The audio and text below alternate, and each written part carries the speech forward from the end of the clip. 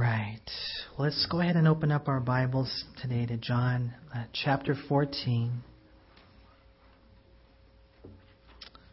As we look at a couple of verses here that I know they're familiar to us,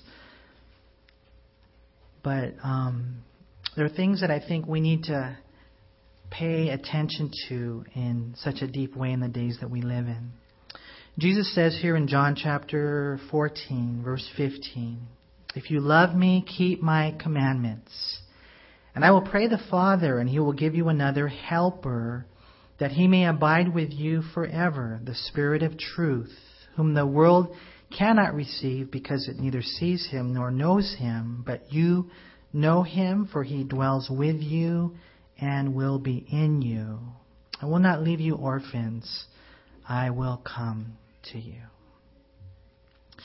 You know, as you read the Bible, and here you see Jesus really, I think, giving to his disciples right prior to his departure, some of the most important things that they would have to know, how they would be hated, how they would be persecuted, the importance of prayer, the importance of love, the importance of service, and the importance of the power of the Holy Spirit. When you read John chapter 13 through 16, that seems to be his emphasis in those chapters. And, you know, here we see, I think, a series of revelations, so to speak, that I think will help us in order to access the power of the Holy Spirit. You know, because we really need him to be the one to lead our life. You know, we got to make sure, you guys, I really want to encourage you to make sure that you don't get trapped in man-made rules and regulations. Test everything. You know, I'm not saying that we don't have certain patterns and routines in life. You know, we do. But, you know, sometimes God wants to work outside those patterns and routines. And sometimes what we might even consider to be safeguards. For example, you know, the story that he shared, you know, it was kind of an interesting story. You know, have a church outside. There is distractions. And so we don't like that. We put up walls. Or even, you know, there you are in prayer, and then you sense the Holy Spirit telling you to go to the beach, you know, and you're like, wow, what's that? You know, but you go to the beach, and you're obedient in that sense, but then you see that there's no one there except a girl. There's so many boxes that we have already gone outside of, and one of the boxes is even him going up and talking to a girl. Now, we in the church, we've made some rules and says the guys can't talk to girls. Right? Isn't that the rule? And yet, when I read the Bible, I see Jesus talking to the woman there at the well. Be so careful. Now, there are safeguards, and don't get me wrong, man. You need to have some accountability and things like that. But be really careful. You know, whatever your rule is, whatever your criticism is, ask yourself, where's the Bible verse? You know, and you can probably take a verse and you can twist it around and you can make it not explicitly but implicitly, you know, abide to your man-made rule and regulation. But make sure that you're good Bereans, because when you're a good Berean, you're a good Bible teacher. What happens is when you study the Bible, you exegete the passage. It comes out of the passage explicitly. And you don't insert into the text. And so he goes and, you know, he talks to a girl. Something we normally wouldn't do, right? But what was happening? You guys saw the story, right? She was about to take her life.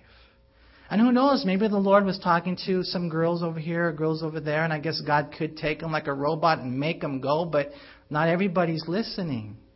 And then he found this guy right here. And this guy right here was listening. All I'm saying is this, that we really need to make sure that we read the Bible with that type of heart. It's got to be the Lord leading our life. We don't want to be ahead of the Holy Spirit. We don't want to lag behind with the Holy Spirit. We want to stay in the step with the Holy Spirit. We want to be doubters and say, no, that doesn't happen anymore, because then you're quenching the Spirit. And we don't want to be disobedient, because then we're, you know, grieving the Holy Spirit. We want to believe. I believe in God. And I believe that I have a personal relationship with God. And yes, I have to test all those voices. And I have to test all these things according to the grid of Scripture, like he said. But I am open. We must be open to what the Spirit tells us to do. And it's kind of interesting the way life is. For some of you here, you go to work and, you've got to do your job. And so there's some things that are just, plain and simple. You got to put in whatever it is, your 2 hours, and then you get a break. And so there you are, and you're working for 2 hours, and you got to work, huh? It can't be like the Holy Spirit told me not to work right now. No.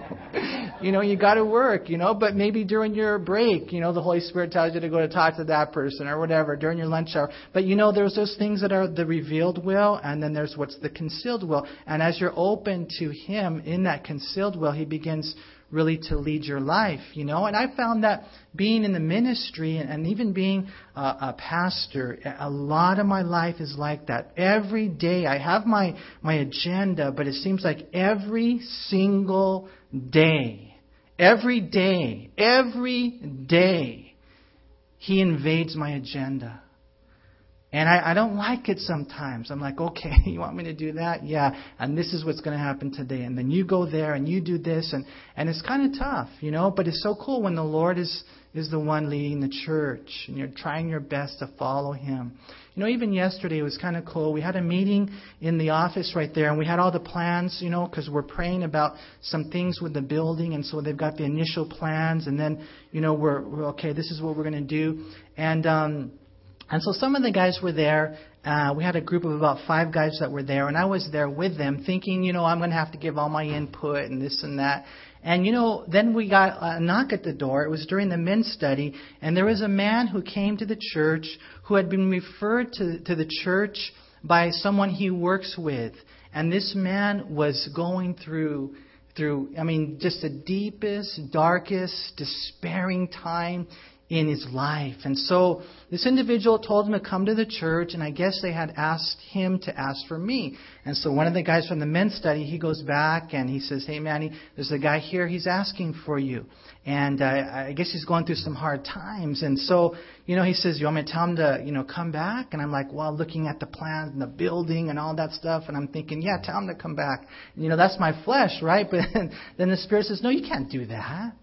No, okay, I'll be out there. And so I meet him here. We go in the classroom, and, we just start talking. And you know what? This guy is hurting. This guy is just down. And what ends up happening is that he ends up coming to the Lord, man. He ends up receiving Christ. And it was just so cool. We were there for probably about a half an hour.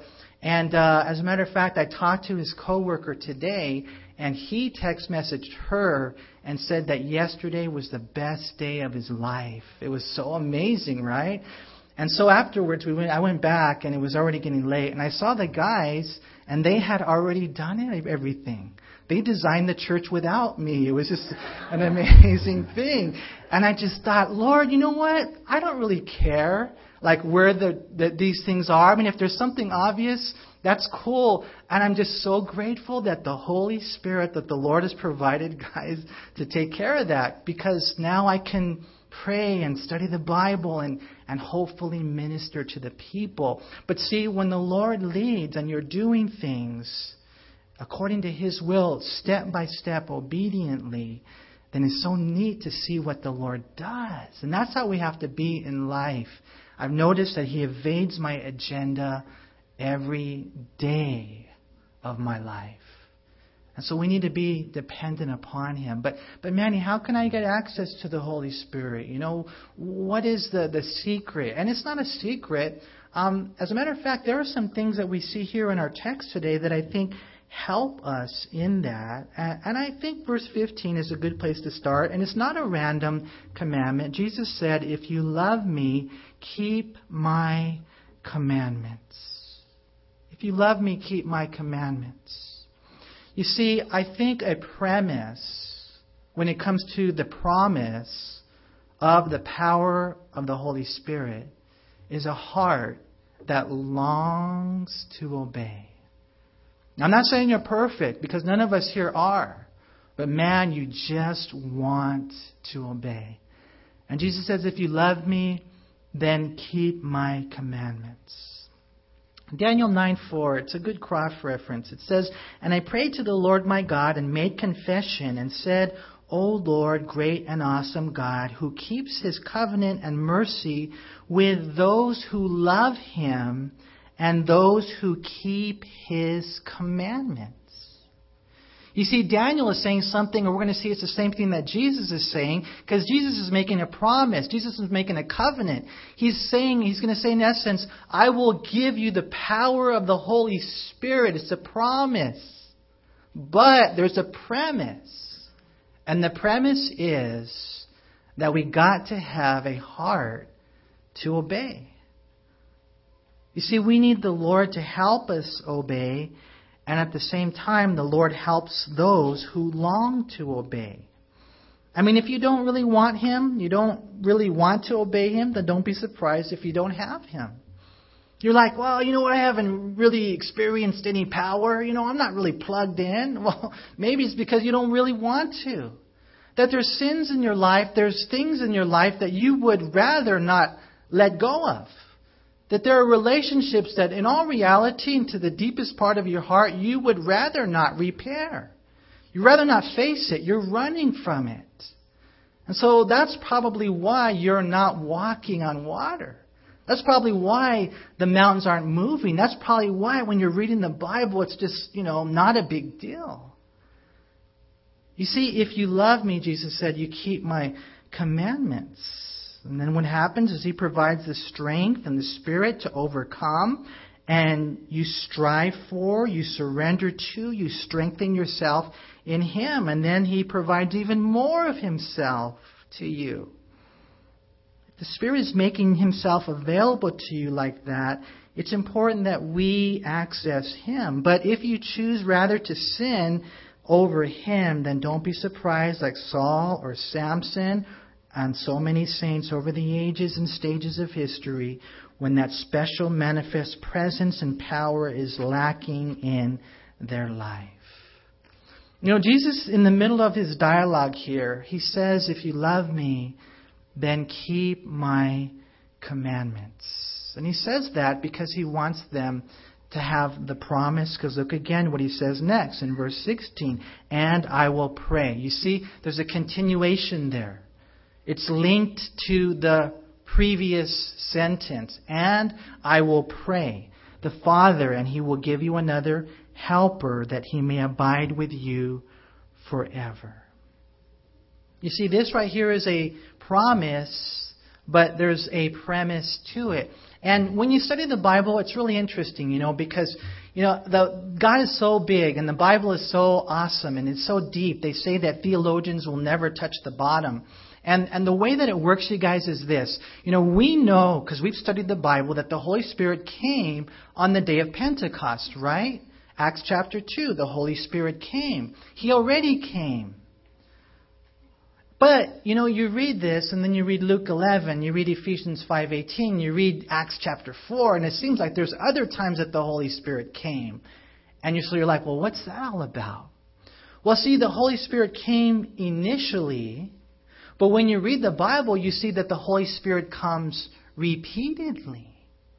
And you can't get around that. I'm not saying that he's not here. I'm not saying that he's like a ping pong ball. It goes back and forth, back and forth. But we, kind of like Greg Laurie said, it's not necessarily a repetition of Pentecost, but it's a constant appropriation of Pentecost. And just like the Holy Spirit came on the day of Pentecost, he can come today. And that's kind of the way it works. I know there's a cooperation as we're yielding yourself to the one that already lives inside of you, but there's also that sovereign, just movement of God in which he just falls on us. And that's what you read here in the Bible.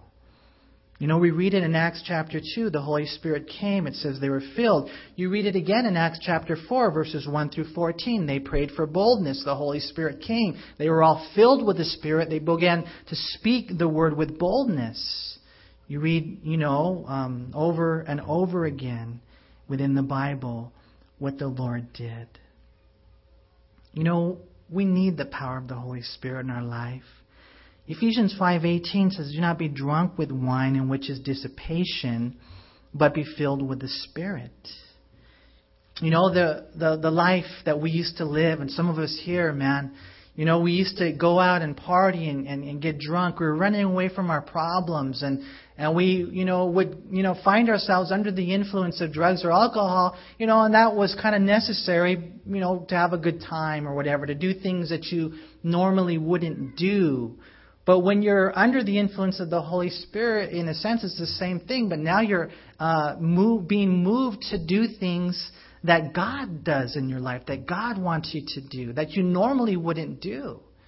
You know, I hate to say this because I know some of you here have never been drunk, and I'm so proud of you. You don't need to go and get drunk and get a testimony. Believe me, you don't, man. But I know when I got drunk, I was a totally different person.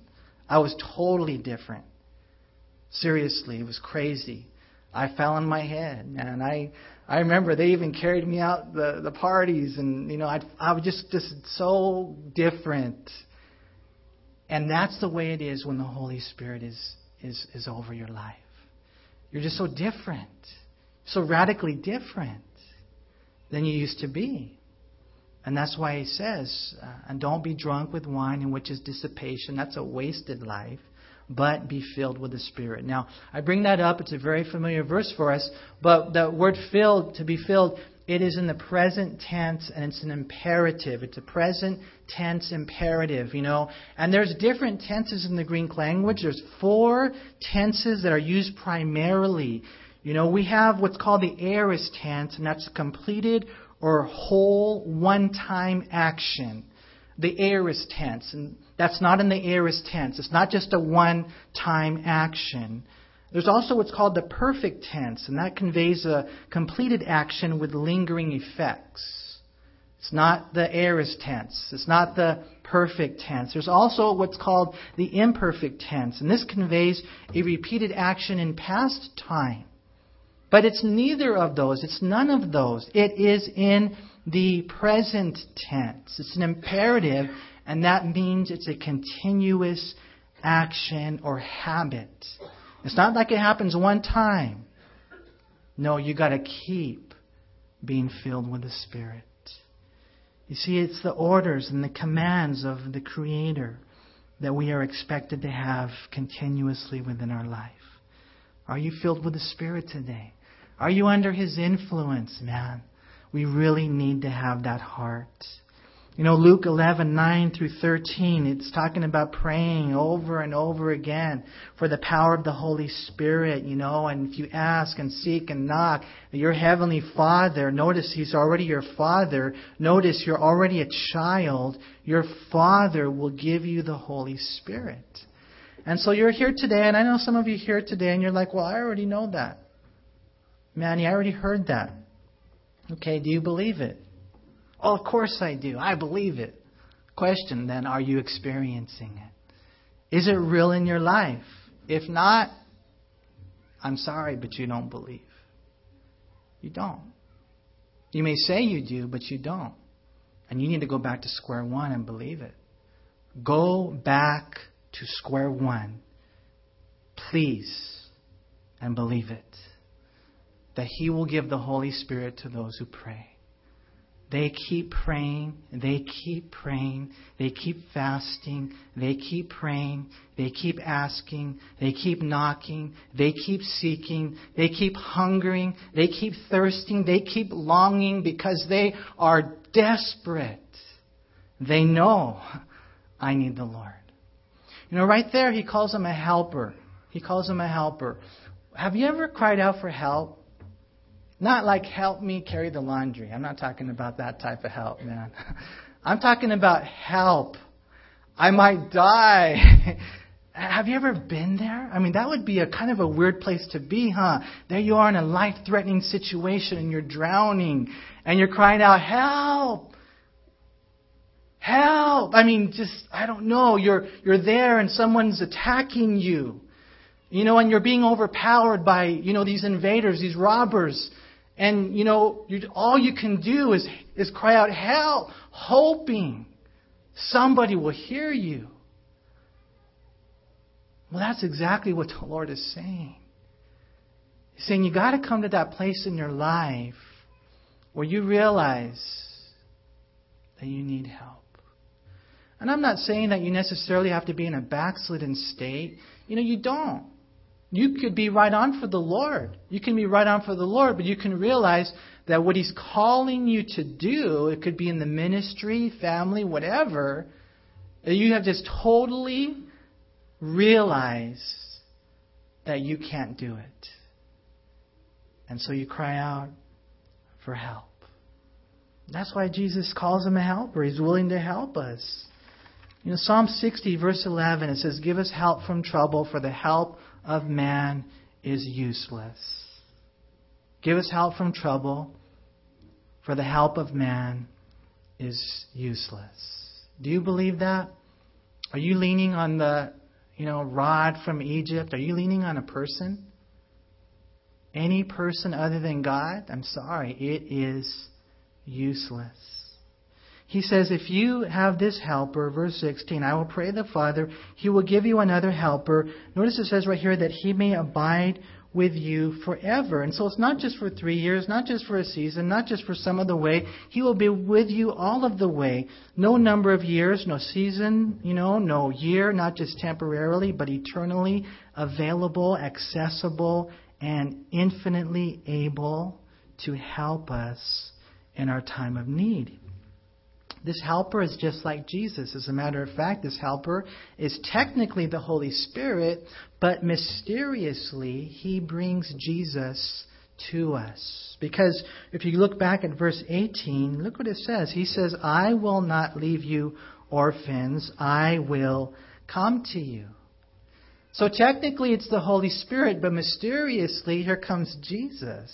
So cool. And then if you look at verse 21, it says, "He who has my commandments and keeps them, it is he who loves me, and he who loves me will be loved by my Father, and I will love him and manifest myself to him."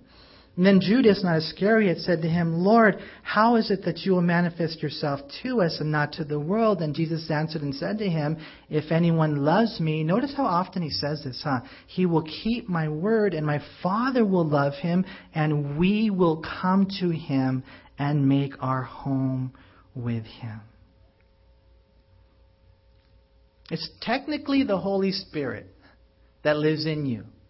But mysteriously, it is the Father, the Son, and the Holy Spirit. I mean, man, let me tell you something. You are not alone. It's so amazing when you see this. And we got to come to that point and realize that the help of man is useless, but it doesn't matter if you have the Trinity. You don't need humanity. And you read over and over again, and we don't have time to go into it, but I have 3 pages of notes about how God is our helper. If you get a chance, I know some of you here are computer geeks. I know you are, man. Okay, go on your computer and just look up the word help in the book of Psalms. I encourage you to do that. Because the book of Psalms are those Psalms that are written oftentimes when they're going through difficulties in their life. And I know we do, and I know we go through those hard times. And over again, you see in the book of Psalms how God is our help. And that's where we need to be. Some say God helps those who help themselves. How many of you say that? God helps those who help themselves. Talk about a huge lie. That's worse than evolution, man. God helps those who realize they cannot help themselves. And neither can that guy. He can't help you, or that gal. Neither can this thing or that thing. Only God can. Now, God can use him or her or this or that as long as you realize it's not him or her or this or that. As long as you realize that it's God. Otherwise, God will take those things away. You see, you can ask God for help, and He will answer you every single time. And believe it or not, you guys, and as we close, man, we realize that a lot of times we're going through the hard times that we're going through because God wants you to cry out for help.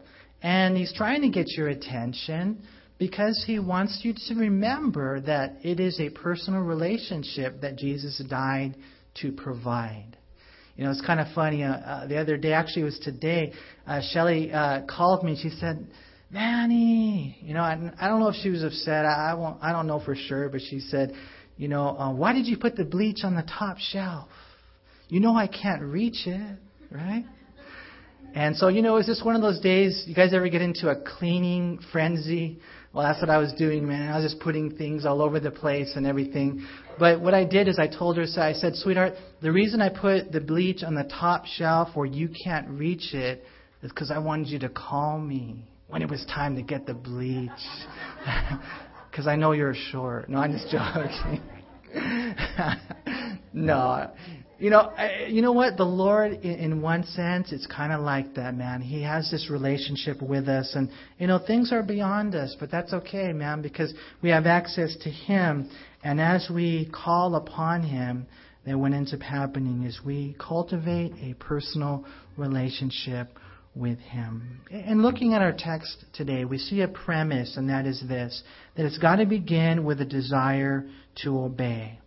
We've got to begin with that habit, going to church, spending time in prayer, getting into the Word. The Holy Spirit will meet you there, open, sensitive to Him. It's got to be there, a heart to obey. There's that premise. And then comes the promise, and the Lord says, listen, I'll give you the Holy Spirit, and He will be a personal helper. He will be a permanent helper. And as we submit to Him, then it's so cool because it takes place continually and perpetually and unceasingly and yearly and monthly and weekly and daily and even every momentarily. We see the Lord there to help no matter what the temptation or situation or devastation might be. The Holy Spirit is available to us, and we need the help to obey. The only question is, are you open? Are you desperate enough to cry out to Him? I was thinking about just life today as a Christian. Do you ever want to just go home? You guys ever get that thought? You know what? I kind of would rather just go home. This is kind of a crazy life, and there's so many things that you go through. But then the Lord reminds you still have a family to look after. You've still got a calling and ministry that you've got to fulfill. But I think it's cool just to remind ourselves of a few things. Okay, number one, Jesus died for us on the cross. And when He died for us on the cross, and then we placed our faith in Him, you know what He did? He set us free. He set us free. First of all, what He did is He conquered the penalty of sin. The penalty of sin. We're not going to go to hell. Isn't that good news? It's awesome. But secondly, He conquered the power of sin. I don't know if you know that or not. But when He died, He actually conquered the power of sin. And so you no longer have to be under its dominion. Remember that. That's where we need to be right now. We need to have that understanding. One day, this is going to be cool, there will no longer be the presence of sin. Isn't that an awesome thought? No more sin. In me, in you, in the world that we live in. One day when we're in heaven, it is going to be absolutely awesome. And what we want to do, you guys, is we want God to work in us in such a way, whatever gifts you have, you discover those gifts, you develop those gifts, you deploy those gifts. You seek God with everything that you are, sold out, surrendered, completely committed, deeply devoted. And I believe the eyes of the Lord are scanning right now. If He was scanning across your heart, what would He see? Prayerfully tonight, He would see people that are surrendered to Him, people that believe in Him. And so, Lord, we just pray tonight, Lord, for a fresh filling of your Holy Spirit, Lord. Father, I pray for the hard hearts here. I pray for the soft hearts here. I pray for the middle grounders that are here, Lord. How much you love them all. Lord, I pray that, Lord, whatever it is that may be challenging us, maybe it's temptation or Or maybe it's a destination in the future. Steps of faith that need to be taken, Lord. I pray tonight, Lord, that your Holy Spirit would fall on us, Lord.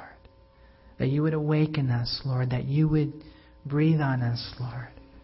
That there would be a fresh revival. And Lord, there would be a growth in character. And Lord, in every area of our life, it would be, like Timothy said, Lord, evident.